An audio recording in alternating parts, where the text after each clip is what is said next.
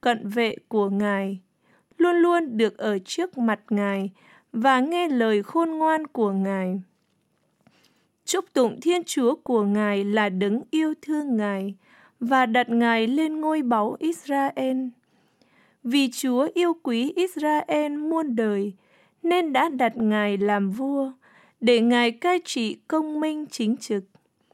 Vậy bà tặng vua 120 nén vàng, một số rất lớn thuốc thơm và đá ngọc quý giá. Người ta không khi nào thấy một số thuốc thơm nhiều hơn thuốc thơm mà nữ hoàng Sa-ba tặng cho vua Sa-lô-môn. Đó là lời Chúa. Miệng người hiền thuyết đức khôn ngoan. Bạn hãy phó thác đường lối mình cho Chúa, hãy cậy trông vào người và để chính người hành động. Người sẽ làm cho chính nghĩa bạn sáng như bình minh và quyền lợi bạn tỏ như giờ ngọ. Miệng người hiền thuyết đức khôn ngoan. Miệng người hiền thuyết đức khôn ngoan và lưỡi người nói điều đoan chánh. Luật Thiên Chúa ở trong lòng người và bước chân người không siêu té. Miệng người hiền thuyết đức khôn ngoan. Người hiền được Chúa ban ơn cứu độ. Trong cơn khốn khó, người là chỗ họ dung thân. Chúa ban trợ và giải thoát họ. Người giải thoát và cứu họ khỏi lũ ác nhân, vì họ đã nương tựa vào người.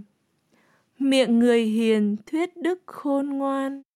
Tin mừng Chúa Giêsu Kitô theo Thánh Mác-cô. Khi ấy, Chúa Giêsu lại gọi dân chúng mà bảo rằng: hết thảy hãy nghe và hiểu rõ lời ta. Không có gì từ bên ngoài vào trong con người mà có thể làm cho họ ra ô uế. Chỉ có những gì từ con người ta xuất ra, chính những cái đó mới làm cho họ ra ô uế. Ai có tai để nghe thì hãy nghe. Lúc người lìa dân chúng mà về nhà, các môn đệ hỏi người về ý nghĩa dụ ngôn ấy. Người liền bảo các ông: các con cũng mê muội như thế ư?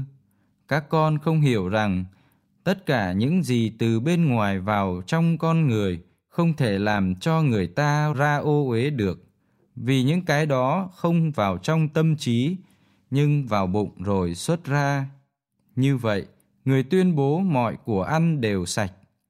Người lại phán: những gì ở trong người ta mà ra, đó là cái làm cho người ta ô uế, vì từ bên trong, từ tâm trí người ta xuất phát những tư tưởng xấu, ngoại tình, dâm ô, giết người, trộm cắp, tham lam, độc ác, xảo trá, lăng loàn, ganh tị, vu khống, kiêu căng, ngông cuồng.